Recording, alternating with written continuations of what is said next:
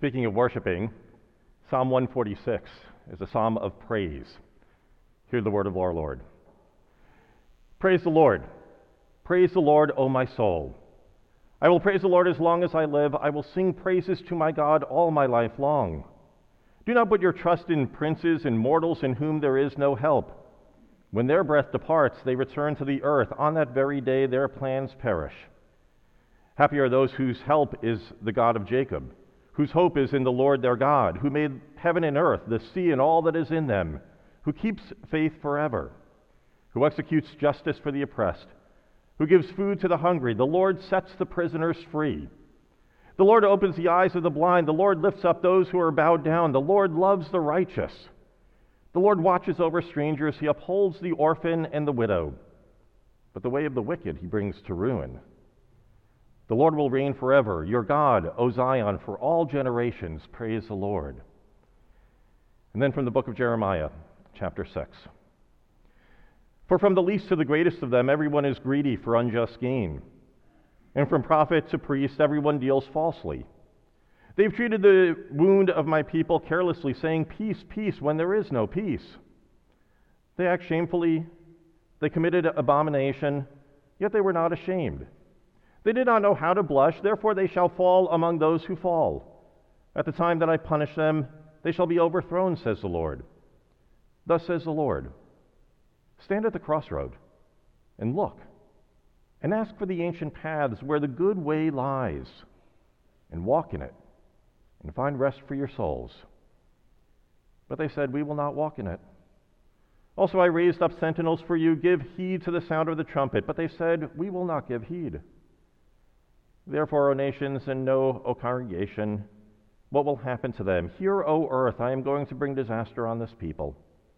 The fruit of their schemes, because they have not given heed to my words. And as for my teaching, they've rejected it. Of what use to me is frankincense that comes from Sheba, or a sweet cane from a distant land? Your burnt offerings are not acceptable, nor are your sacrifices pleasing to me.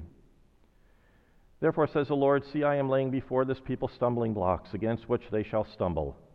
Parents and children together, neighbor and friend shall perish. This is the word of the Lord. Thanks be to God. Does anybody here spend any time traveling on the wonderful highway systems in New Jersey? In the state of New Jersey, we have two driving seasons. We have pothole season and we have construction season. And right now we are in pothole season, aren't we? It's a season that happens at the end of the winter where we try to navigate a slalom course, trying to remember where each new pothole popped up overnight. And you know how it goes. You know, the end of a snowstorm, a plow digs up new craters of asphalt. And me, the unsuspecting driver, driving along at 65 miles an hour on 287, suddenly cringe as my front tire plunges into the latest hole. You know, at least if you ski slalom, you've got this little stick sticking out of the ground that you know that you got to go around. No such luck on 287. The only sign that may appear is the dollar sign that's in my head every time that this happens, as I wonder how much the alignment and new rim will cost.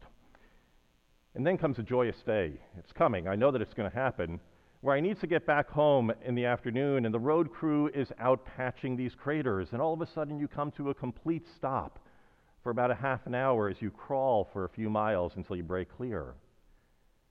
And this, of course, is followed immediately by road construction. Detours, torn up highways, go this way or that to get to your destination. Down by my house, they've been working on the 78-287 interchange, I think, for the past 10 years. I'm not sure if it will ever be finished. And how many of you have the joy of commuting into New York? How are you loving that trip to Port Authority as you try to get over that 495 bridge these days? You know, I suppose it is a good thing, because all of this construction is supposed to create a more effective, more efficient, and faster highway system. Effective, efficient, faster. You know, these are the signs that we think of as progress. That somehow I can get home at night more easily.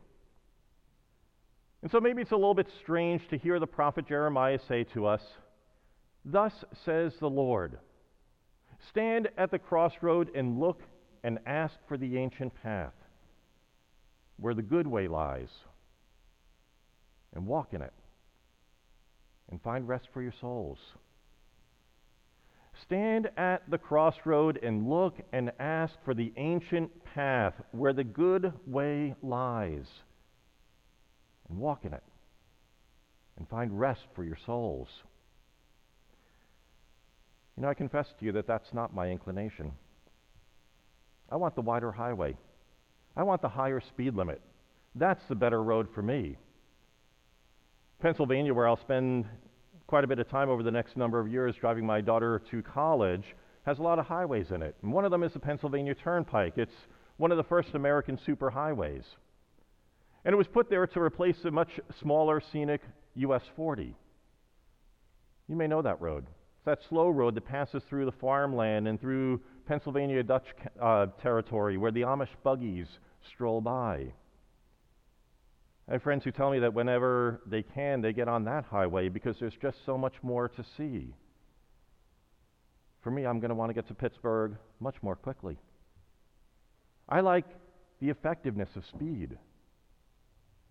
But the prophet says, look and ask for the ancient paths where the good way lies. I've hiked parts of the Appalachian Trail back in my 20s, but I've probably crossed over it many more times on road trips. I've talked to a few who have hiked it from the beginning to the end, and what I've learned is that that ancient path and the modern path have very different purposes.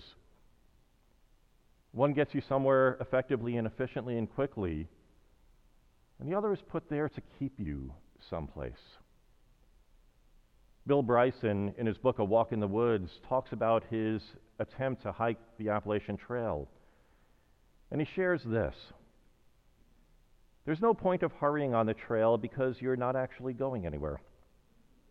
However far or long you plod, you're in the same place, in the woods. It's where you were yesterday, it's where you will be tomorrow. The woods is one endless singularity. Time ceases to have any meaning.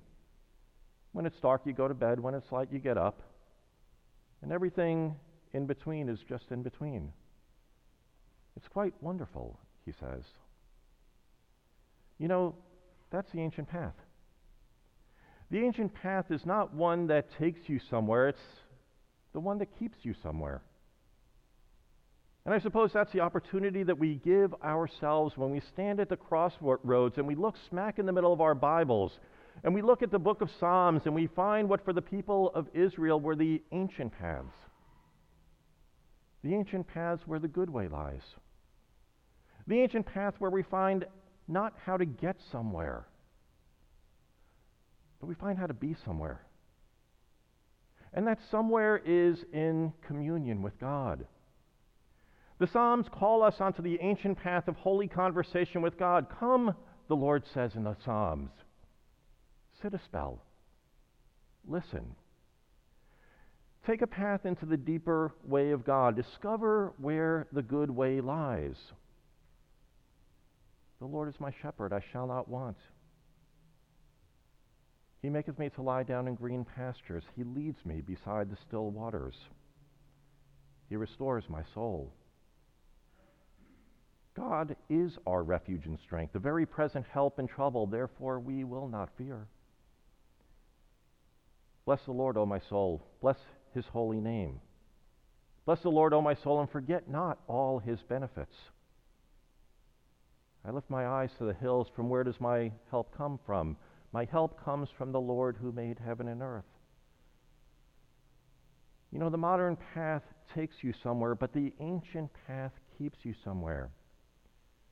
It keeps us in communion with the shepherd, with the strength of the one who made the heavens and the earth, to dwell within the ancient path of the people of God, where we find the heart of God, and where we find within God's people God's heart, the being of God, the presence of God.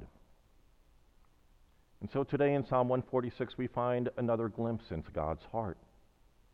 And we hear that God is the one who sets the prisoners free, that God is the one who watches over the stranger.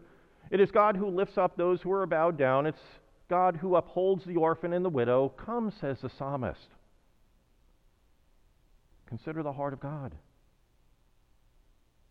Take the ancient path into the heart of God.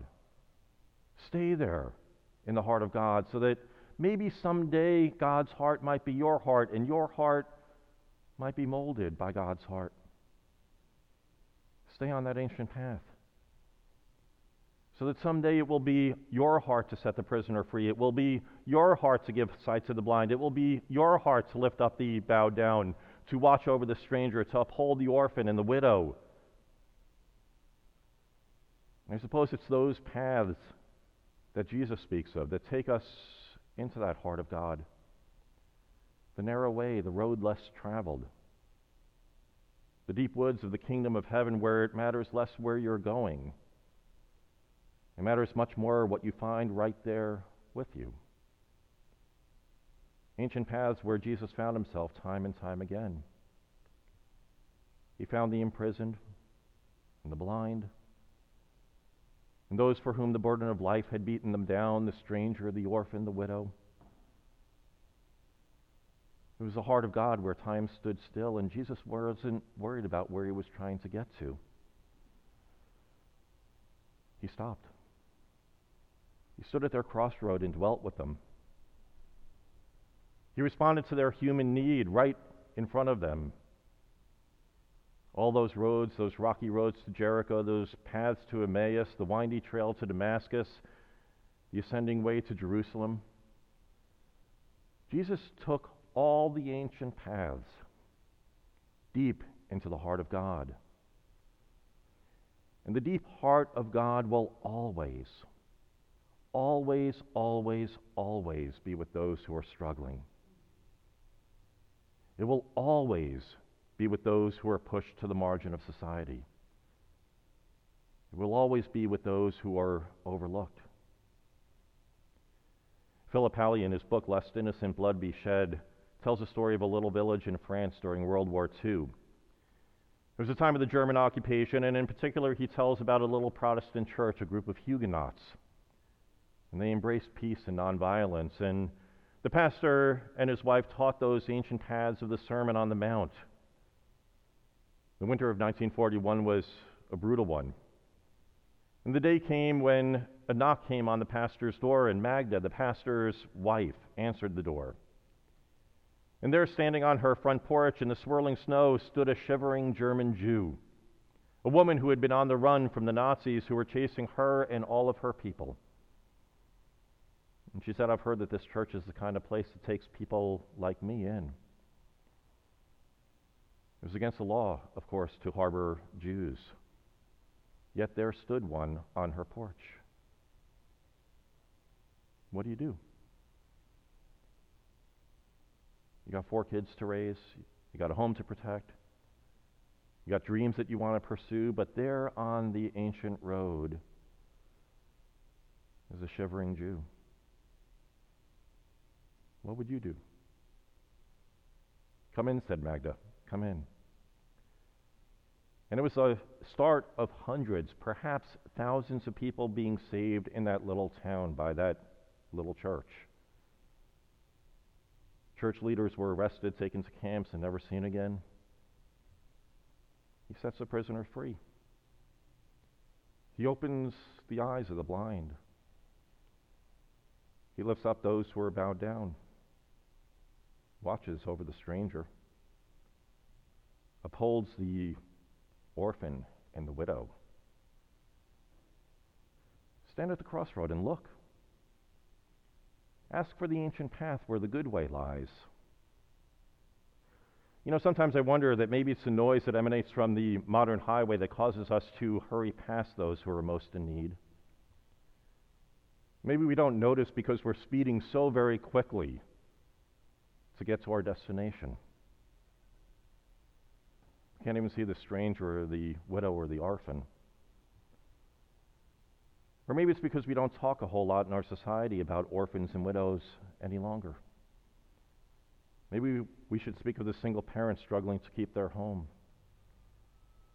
or the child orphan because their parent needs to work 2 jobs to make ends meet, or the widow who is isolated because it's no longer safe to dry, or maybe the refugee. Yes, there are still them. Those who are fleeing deplorable conditions in their country in hope of a better life. Would it be something if such as these would stand on our doorstep and say, "I've heard that this is the kind of church that takes someone like me in. A couple of weeks ago, I suggested that we might market this church as being the one that doesn't have all the answers, but it's a safe place to ask your questions. Might I suggest yet even another marketing angle? What if we became known as the most loving place in town? The most loving place in town. Isn't that what Jesus was trying to get at? Love God, love neighbor? For where else would the ancient path lead us to? Loving others is where the good way lies. The heart of God, the ancient path. And God says, walk in that. Amen.